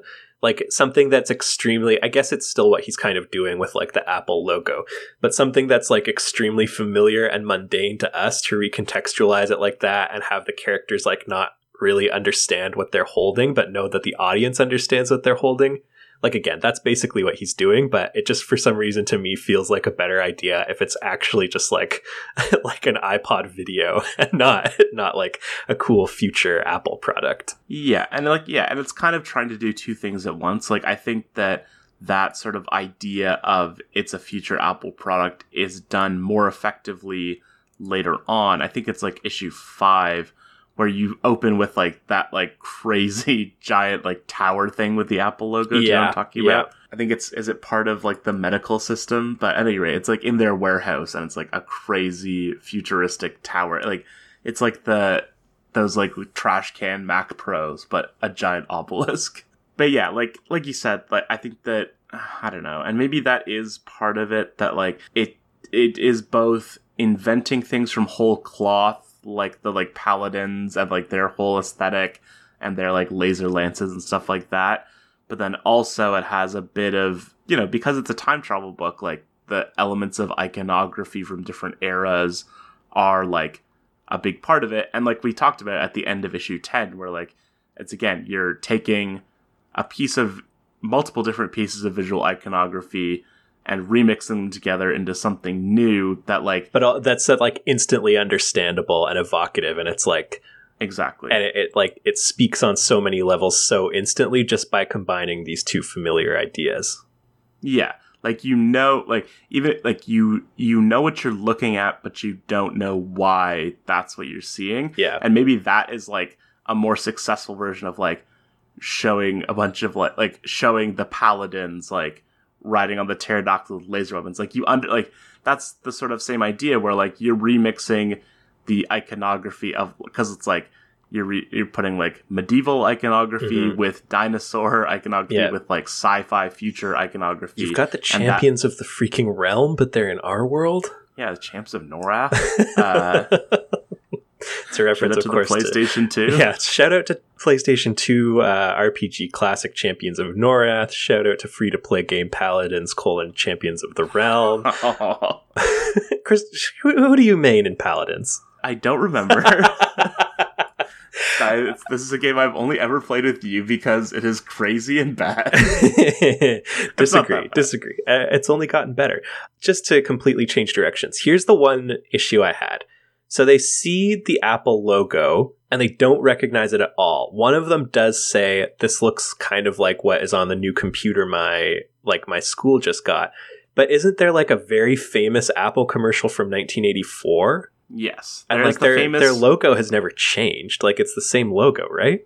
Yes. I mean, like, it's possible that like they were like 8 years old. It's like it's also a situation where that was a commercial that aired during the Super Bowl. Right. But also like you can't go on YouTube and like rewatch a clip of it. Like it's like you maybe did it didn't. Only ever air during the Super Bowl? Like, I don't know. Maybe it did. I'm just like, man, an extremely famous ad. Like, didn't it run like all the time?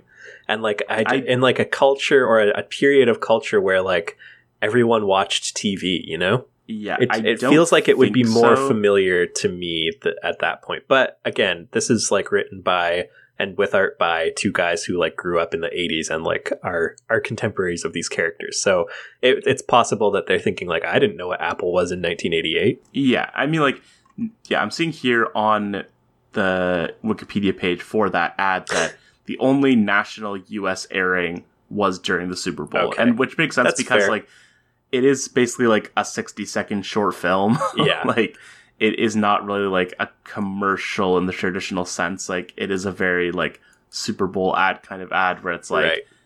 It is like a spectacle unto itself and it doesn't really directed by Ridley Scott. Oh, you don't know about this. Have you not seen the 2015 film Steve Jobs? I have not seen the 2015 film Steve Jobs. Do they include when he introduces the Iraq in that one? Does they include when he introduces a widescreen iPod with touch controls, a breakthrough mobile phone, and a brand new internet communicator? I made an extremely good joke based on that at some point that I think you were the only person who laughed at, and I was like, do you guys not remember? Like, that was a big deal. No, I'm the only person who ever thought that was funny. It's funny. You're not the only, well, I mean, you're the only person who talks about it now, but that was like, what, like 2007, right? Like, I was in grade 10 when that happened. I remember people talking about it and being like, they're making the iPod into a freaking phone. Like, it was a big deal. Yeah, certainly the iPhone was a quote-unquote big deal. But yeah, like, that's like, I'm really obsessed with those. Like, there's a classic one that's like presentations where he like unveils new products really dramatically. Yeah. And not just Steve Jobs, but it's like, I was just watching a video the other day, in fact, where it's like, where the Teenage Mutant Ninja Turtles were announced for Injustice as DLC. And like another classic like one, anytime that someone is like on stage in front of like at like a conference of some kind and is like, we're doing this, and the crowd's like, yes. Yeah, there are a couple of classic Nintendo ones, like the announcement of Super Smash Bros. Melee and the announcement of Twilight Princess, the Zelda game. What's the announcement when Steve Ballmer like comes on stage and just like screams for like 10 minutes? I don't There's even. one I where he think comes that is on, just he's like so red, so sweaty, and he's just like, yeah, yeah. It's so yeah, crazy. I know what you're talking about. I don't know if it's a specific, like, it might just be like their like thing, being like, and it's look how not crazy related Steve to like Ballmer a crazy is. product. He's on crack. Yeah. Yeah, I think it literally is just like the like Microsoft like whatever keynote thing. I'm and reading he here just that like he's is crazy. Unveiling Clippy. And there's another one. There's another similar Steve Ballmer. I might be from the same one, but where he just screams developers over and over again. Do you about that? Yeah, that's like an Xbox thing, I think. Maybe, yeah. Yeah, we love it. But yes, also, and you know, like the Cyberpunk 2077 Keanu Reeves reveal is another great moment. Like, I just love those moments, and so Steve Jobs, the movie, is like built around like the iPhone reveal. No, I wish it was.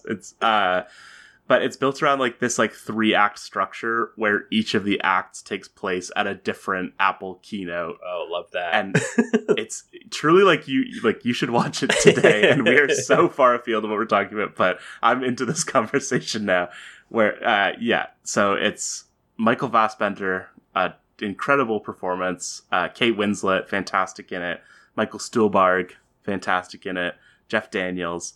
But yes, it's backstage at these 3 different events that are like it spans from like I think like the first Mac unveiling, and so you like there are like a lot of references to the 1984 commercial, right, going on through like the last one I think is where he's introduced. It's maybe like the one before the iPod, like where it's like he's back on top, kind of. Right. Anyways. A fantastic film. Everyone should watch it. Criminally underrated. One of my favorite movies. I'm pretty sure I'm familiar with this commercial because of the AMC television series *Halt and Catch Fire*. I believe the season 1 finale is like they have like just gotten their like sort of computer company off the ground, and then it ends with him seeing like the 1984 ad and being like, we're in freaking trouble. Something tells me Halt and Catch Fire Systems isn't going to be a big computer company. But yes, it does. And it is that the crazy thing is that iPod looks so, I guess by this point, it just looks so much like an iPod Nano or like an Apple Watch, like the back of an Apple Watch, or like, yeah, it looks really specifically like a specific iPod Nano that nobody had except me.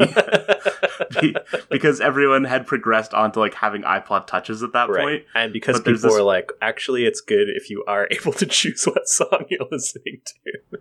Yeah, it's good if, well, that's the iPod Shuffle one that famously had no controls on it, and the except controls for, like, were all in the play earbud. And no, it had no that's what controls you're at saying. all. Okay. But that's a different thing entirely. But yes, this like tiny iPod Nano, which only lasted like, I think like 1 or 2 years before it was replaced by like a more classic iPod Nano. But anyways, this is all to say nothing at all, I suppose. But certainly a lot of interesting, like we said, interesting use of iconography. Hopefully that will be paid off. But yeah, so and I would say like the seeding of the image of the Apple is like a strong theme throughout, and of course like they're all or most of them go to like Catholic school of some variety, and so the image of the Apple as like a religious symbol for them, like it carries a lot of meaning throughout the book, and like obviously there's the like the sort of religious undertones behind like Grandfather and all the olds as well, and like, you know, ending with like we've been calling it like Bahamut worshiping the Apple. Like I think he's done a good job, like a really good job of seeding the Apple kind of throughout and imbuing it with like these layers of meaning, all of which are like, you know, it's representative of like so many forces that kind of like act upon society as it were, and we'll see if it like pays off. But yeah, and I just think that I guess mainly because it is like such a big thing in our culture, that logo, that like that use of iconography I just find a lot more successful than like maybe it's just I don't think the pterodactyls are cool. Is really what it boils down to. Well, like I don't find any of like the original sci-fi elements of this book like particularly compelling. And like obviously there are a ton of like alternate history or like alternate future kind of books that will remix like iconic imagery in that way, but maybe do it more effectively. It's like just that the Apple like logo is so grounded in what we know, and it seems so unrelated to like everything else about like the future. It's like, what does that have to do with like, again, the sort of like religious aesthetic of the olds and like how that is connected to the Apple? Like I think that comes together fairly well, but it's like, how does the centrality of Apple relate to like the whole time travel sort of like component of things? Why does it make teenagers become ninjas with like crazy eyes? Like what is it? Why aren't the translators like Apple translator things? You know, like it's yeah, and I think it's very representative of, because it's like it's a piece of branding ultimately. Yeah. And I think that like having that as like one of your symbols of like the future, that's like the idea is that like this sort of like corporate nature of it, but it like, will, like doesn't carry feel over corporate at all. Like there's no element of that sort of like we're living in a future where like corporations control everything and like the world is a giant business or anything like that. Yeah, but like you have that, and then you compare it to like the other elements of the future, like that the olds have, where it's like he has like a rocket blimp, like or like a jet blimp, and it's just like this is a very different flavor of like I think what you're going for here, where it's sort of like recontextualizing a like piece of iconography, and it's just like it just works very differently for me. I think like I don't see it as anything more than like a sci-fi spaceship, basically. With like, you know, some like obviously it's got sort of steampunky elements. Yeah, and it's like the interior is very like cathedral like. It's got those like vaulting ceilings and like arch windows and things like that. Did you notice that Grandfather is wearing an Apple Records shirt? Yes, he wears a number of different he wears a Public Enemy shirt at one point. Yes. He wears a Woodstock shirt. Which is also funny because, like, I mean, maybe we'll get more into this about the, like, nostalgia component, but his mother was born in 2016. Like, why does he know? Why does he know? I had a funny conversation with someone yesterday because, like, a local boutique store here had, like, a lineup of, like, teenagers around the block, and I was saying to him, like, there was probably, like, a shoe release happening because I'm familiar with the stores. Like, there's probably a shoe release. He's like, no, I looked it up. It was, like, a Grateful Dead t-shirt. And I was like, I wouldn't have thought that like the overlap between people who have like the time and energy to camp out for like clothing drops and Grateful Dead fans is like a high degree of overlap. And Grandfather has that same sort of energy for me where I'm like, why do you care what Apple Records is? I think the mistake you're making in both cases is that you assume that the people who are camped out for this t-shirt are Grateful Dead fans. And that's not to be like the person who's like, you're wearing a Metallica t-shirt, but you don't even freaking know 5 of their albums. But like, name 5 streaming services that Lars Ulrich got taken down. But yeah, like, I think like that is, and like, maybe that's like part of the bit, and maybe like that's reading too much into that's what I think though is that like what's gonna maybe tie in more strongly thematically with this sort of like, we've talked a little bit already about how nostalgia he's looking at as sort of like a double-edged sword in some ways, so maybe that will become a stronger theme as we go on. Yeah, and also this, like, I think the idea that like the further removed you get from like the thing that the iconography represents, the more it just becomes like a piece of iconography unto itself, almost. Like, you know, like wood, like I assume this guy is like so divorced from Woodstock that like that's not an important thing to him, but like the Woodstock logo and sort of like the cultural space that Woodstock occupies within like history has sort of like outlived the actual like music or even like the event itself. Borrowed nostalgia from the unremembered 80s, am I right? Oh, good pull, good pull. Thank you. Is there anything else we want to talk about here? Because Boy. I do feel like we like did not really talk about the book that much. It is like it's a weird book to talk about plot-wise because it is like very dense and very confusing. And I do also feel like, you know, this is to say that like I don't really have much more to say about the book itself. I do think that part of it is because like we just have stopped at a point yet where there's like almost not really that much more to discuss, at least plot wise. Like, I don't know, I'm sure I could flip through and find lots of points to you know, look at and be like, well, who knows, maybe I wouldn't have much more insightful commentary than this was good or this was bad. But like, yeah, I just think that right now we have too many unanswered questions, and so like speculating about it, like if someone's coming along and listening to this who like has read the whole thing, is just like, wow, great, cool, very cool to listen to these two guys like imagine something that they're just going to be talking about what actually happens soon anyways. Yeah. But of course I'm always up for some awards talk. Yes, you take it away and I'll have a quick rest. Paper Girls, the 2016 Eisner Award winner for Best New Series, Cliff Chiang, Best Penciler / Inker. Is there like a situation similar, like, because like the Oscars, when people talk about the Oscars, it's like, on the one hand, it's like the closest thing to the movie awards that we have, but then also like there is this implicit understanding that like they suck. Is a very that they suck, that there is like a bias system, that like there's going to inherently be some bias towards like a certain type of movie, and movies coming from like established sort of creators. Like, it's just crazy to me. Like, I mean, obviously, like, I haven't read, like, I can't point to anything specific, but like, I can't imagine that if I read every new series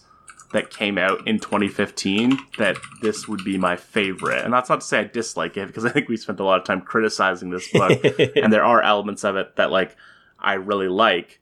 And maybe it just comes down to a taste thing, but like I can't imagine that I would be like, well, like far and away, like even compared to like, you think about the Oscars, like Parasite is an example of a book where it's like, a movie where like, even if it's not my absolute favorite movie that year, I am perfectly happy with that being the winner, because like I like it enough that I understand that it would be like, I understand that it would come out on top if you were like created an aggregate. I feel less strongly that way about Paper Girls. Yeah, I would say like Best New Series, in a way, like the fact that they do Best New Series makes it almost more comparable to the Grammys, where they have like kind of like the Best New Artist thing, where like it's just the nature of things that there's going to be some years where you look back and you're like, wow, like that one over that, or just like something wins Best New Series and then you're kind of like, wow, it's funny that people thought that this was good in the first, like, however many issues, because it's so not good. Not that, like, again, I think Paper Girls is uneven, but there's more in it that I like than that I don't like. Here are the nominees for Best New Series in the year that Paper Girls won. Bitch Planet by Kelly Sue DeConnick and Valentine DeLandro. Harrow County by Cullen Bunn and Tyler Crook. Kaiju Max by Xander Cannon, Monstrous by Marjorie Liu and Sana Takeda, Paper Girls by Brian K. Vaughan and Cliff Chiang, and The Unbeatable Squirrel Girl by Ryan North and Erica Henderson. So it's like, yeah, it's, I mean, I guess I would say it's sort of like the Oscars in that like the blockbusters are not necessarily like getting nominated, but it's not exactly like art house ultra indie stuff either, if that makes sense. Like, yeah, it's mainstream, but not like so mainstream that it's like, oh, it's the like People's Choice Awards or something like that. I have read some of these books that were nominated alongside it, and I wouldn't necessarily say that any of them, especially for Best New Series, like I don't know that I would pick any of them out and be like, this is an obvious pick. Just to your point about sort of the idea of like the sort of middle ground between the blockbuster and the art house that like until 2018, like you had a run from 2010 to 2017 where it was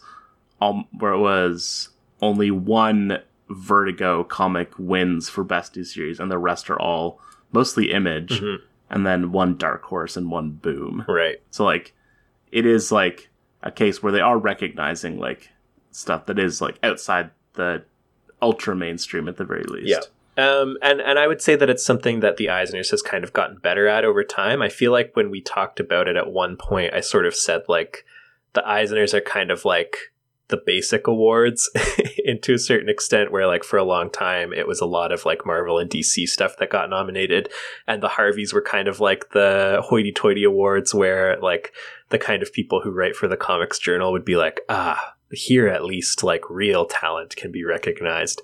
I think they've kind of balanced out a bit. Like these days you'll see a lot of stuff nominated for Eisners that is very much like outside of sort of the mainstream. And even in like 2016 here, like if you move to a different category, say best writer artist, the nominees are from Fantagraphics, Abrams, Pantheon, Fantagraphics, and like Ed Piskor is on here, who is like more recognizable maybe now because he did some Marvel work and has like a YouTube show that gets him some recognition. But the creators are not like, you know, recognized big two creators who like did a bunch of work on Marvel or DC books and then are now like getting recognized. Like Noah Van Sciver on here is writing Fonte Bukowski, which is his take on toxic masculinity in like the world of literature. It's like a very weird like satirical book that like, you know, back in the day it would have been Harvey's fodder, and now it gets Eisner nominations. Sort of the chair of its day, it sounds like. It is kind of the chair of its day, yeah. Have you seen The Chair? I've not. If I may briefly interject as well, Certainly. I just found out because in 2018, the best new series was Black Bolt. Yeah. And through that, I've just discovered that Black Bolt's name is, of course, Blackagar Boltagon. Yep, classic. And don't care for it too much. What? You don't like Blackagar Boltagon? Was that always his name? Oh, obviously it was always his name. No. Blackagar Boltagon was always his name. And we love it. It's great. Apparently we do. Some of us do. Listen, I feel confident to speak for all of us and say we love it. I mean, listen, this is from the same mind that brought you, you know, all your favorite Eternals, Kingo, Icarus, Druig, Thena, Ajak.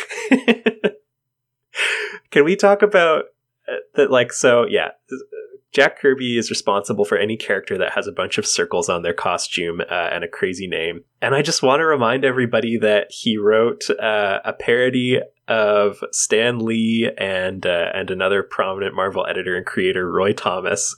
Stan Lee's parody, of course, Funky Flashman, who is constantly trying to scam the New Gods, and his faithful manservant, House Roy. Is the Roy Thomas take, who goes about yes-manning everything that Funky Flashman says. We also later will meet Cogburn, who is a take on John Byrne that Jack Kirby included after John Byrne went to testify on behalf of DC in the like Schuster and Siegel estate versus DC like lawsuits over the intellectual property of Superman. John Byrne was like, they knew what they were signing with those contracts. Jack Kirby got so mad. Yeah, he put Cogburn.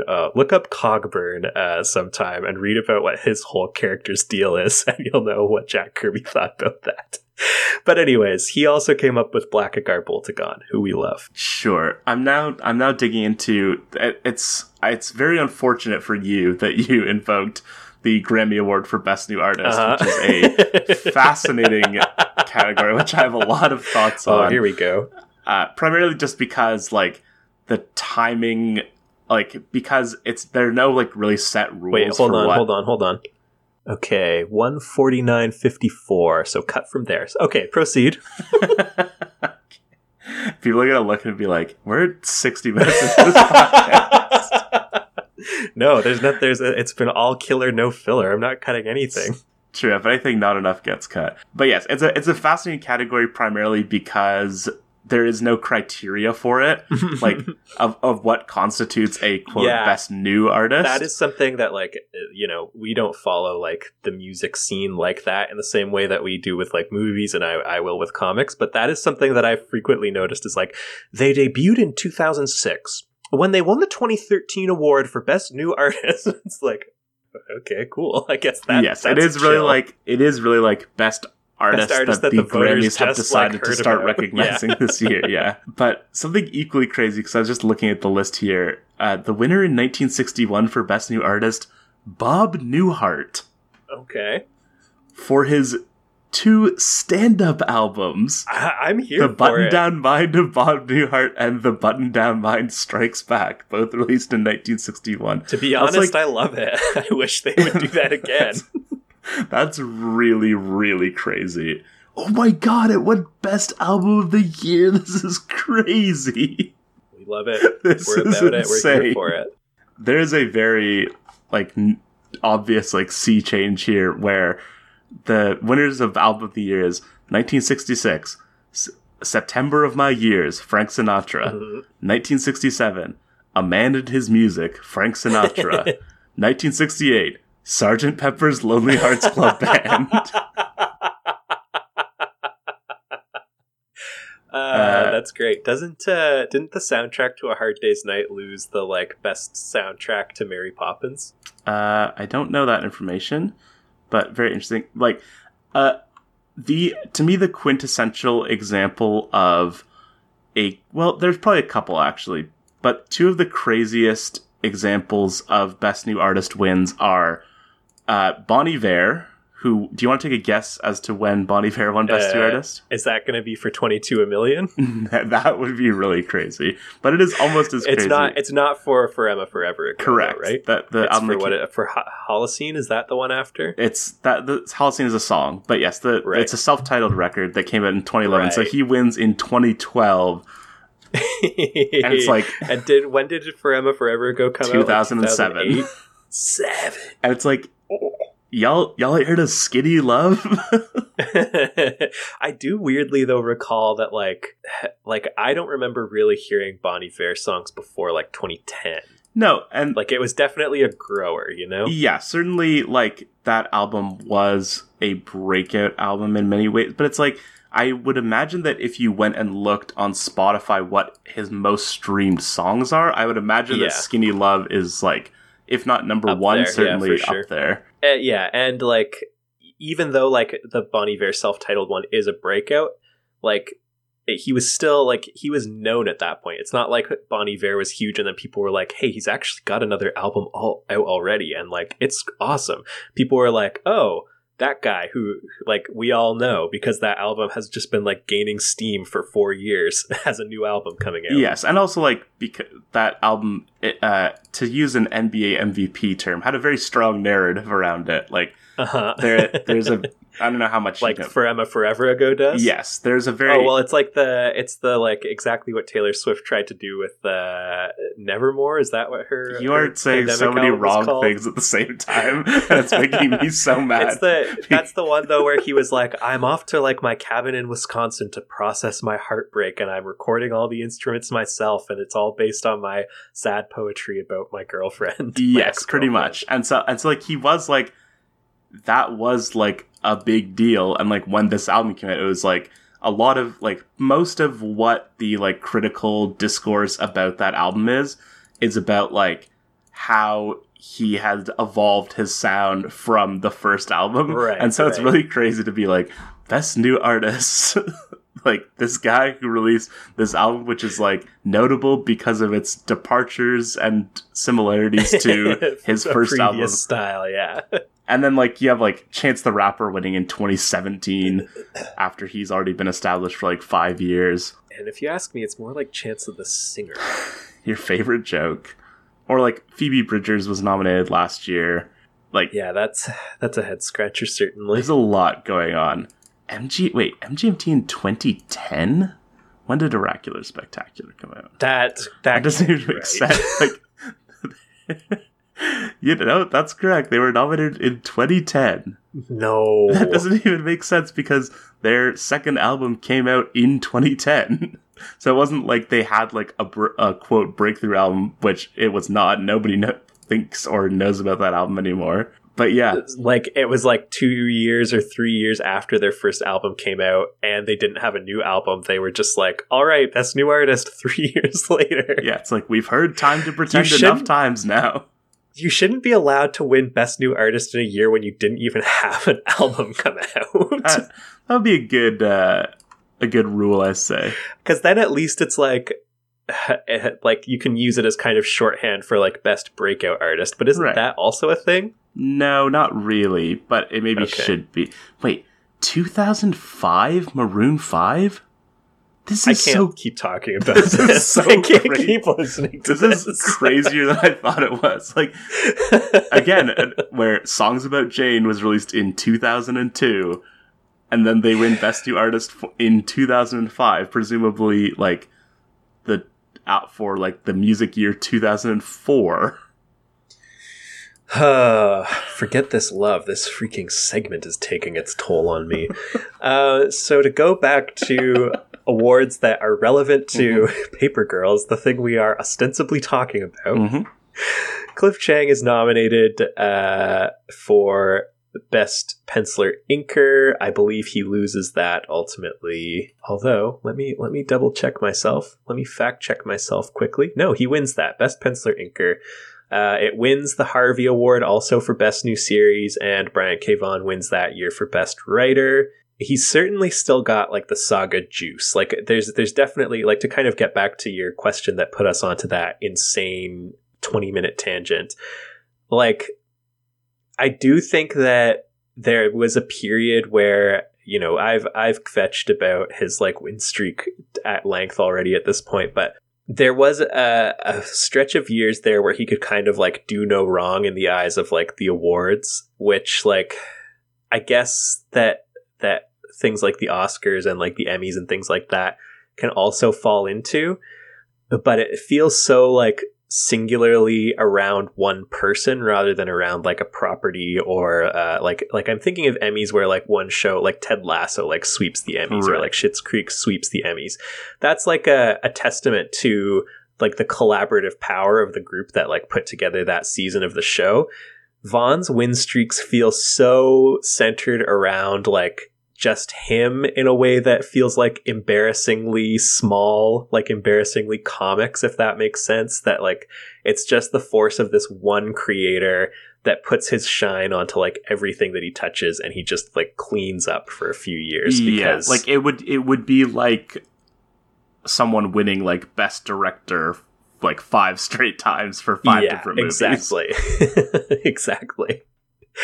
But yes, so it did win some awards. I definitely think that Cliff Chiang is deserving here. He's doing great work. I think that Matt Hollingsworth may have been, or sorry, Matt Wilson. Again, I do get them occasionally mixed up here. I do think that Matt Wilson was nominated for Best Coloring. I'm looking, I'm wrong. So big snub there. IMO.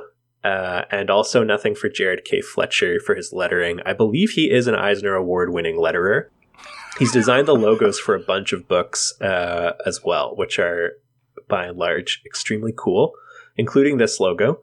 Not that, like, I wouldn't say that the logo is necessarily, like, a huge standout here, but it's good. It's a cool logo. Sure. I like, and, you know, like, we didn't even do my famous segment, but I do really like the covers to this book. Like, yeah, the covers are awesome. Yeah, very like almost similar to Private Eye, and like they're like the stark monochromaticism of it.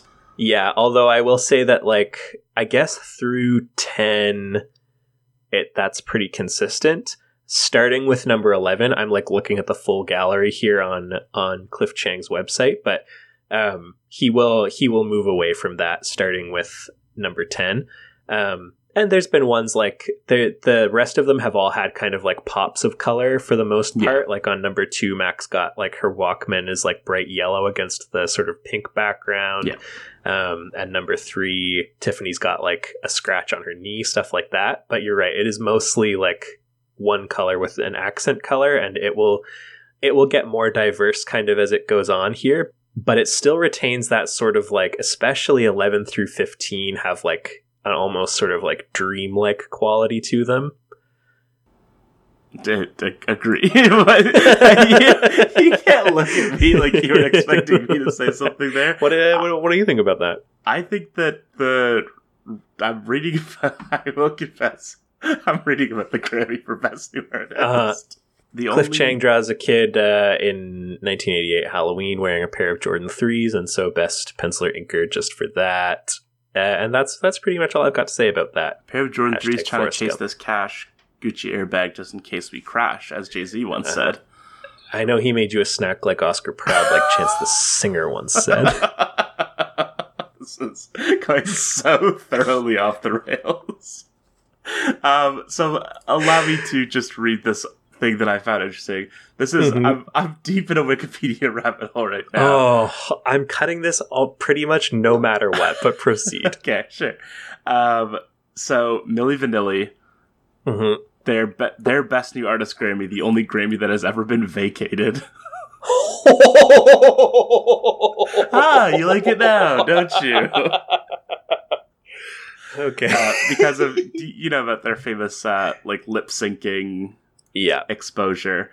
So I was reading about, the famous lip syncing incident, and it says, in reference to the, it's the same as like an it wasn't an Ashley Simpson. It was even better because it was just like the song was skipping. It says, Brown explained, blah, blah, blah. Despite the mishap, the concert audience seemed neither to care nor even to notice, and the concert continued as if nothing unusual had happened. So, that is crazy. But does Michael Eisner have any relationship to Will Eisner? I can't imagine so, but we'd better it's make spelled sure. The same, right? Yeah, definitely. Let's just really verify that information. Personal life. I'm seeing here that one of his sons is named Breck. So that's something of note, certainly. His great-great-grandfather was Sigmund Eisner. So it's looking like no. Just doing a bit further research. Yeah, you keep doing that while I... Hold on. I'm seeing Eisner and Iger Studio here, with which the founders were Will Eisner and Jerry Iger. Wait, what? Is that true? Okay. That's crazy. An Eisner and Iger was a comic book packager that produced comic books on demand for publishers in the Golden Age, including Jack Kirby, formerly titled Eisner and Iger Studios, founded by Will Eisner and Jerry Iger. Okay, wait. That is really crazy. Of course. It's got to be related. There's no way that that's a coincidence. Okay. Jerry Iger is not related to comic book publisher Fred Iger. He is, however, the great uncle of Walt Disney Company's executive chairman and former CEO Bob Iger. Will Eisner, however, is not related to previous Disney CEO Michael Eisner. That is crazy. You know what? This was all worth it for that. That's insane. I have often thought, is there any relationship there? And assumed no, but the fact that there was an Eisner and Iger studio, and the Iger was related to Bob Iger, but Will Eisner is not related to Michael Eisner, that's crazy. But I can't believe. But don't you think it would almost be more crazy if it was related, Will? No, because Will Eisner and what is it, Jerry Iger, Frank? Jerry Iger and Will Eisner. It would be crazier if two guys had a comic studio together and both of their relatives ended up becoming the CEO of the Walt Disney Corporation. That is kind of crazy. But at least I could be I don't know, there's their family already works in art, there might be an animation connection, maybe that's how those two ended up at Disney at some level. I don't know. It's quite a coincidence is all I can really say about it. Yes, and of course, it's the kind of fascinating coincidence that will bring us to the blissful and thankful end of this episode. If any of you stuck it out We appreciate you. Please remember to Eisner and Iger us on Apple Podcasts. Give us 2 stars. We love it. Follow us on Twitter at GotTheRunsPod. Send us an email if you like. We might just do a mailbag one of these days. Have you checked the email? I have looked a couple times. Usually when I'm editing episodes and I hear you say email us, then I'm like, oh yeah, and I go and look. Or no, it's when I'm uploading the episodes and say, you can email us. And I'm like, hope nobody has. Right. So keep it up. But please do. Truly, like, if we started getting emails, I'd check the email more often. If you don't know us personally and you listen to this podcast, please email us because it would literally make our days. And I've got a lot of questions for you. Precisely. What else? Is there anything else? That's it. All right. Until next time, of course. Until next time. To be continued. Very sorry about this one, folks. No, I love it. It's great. Bye.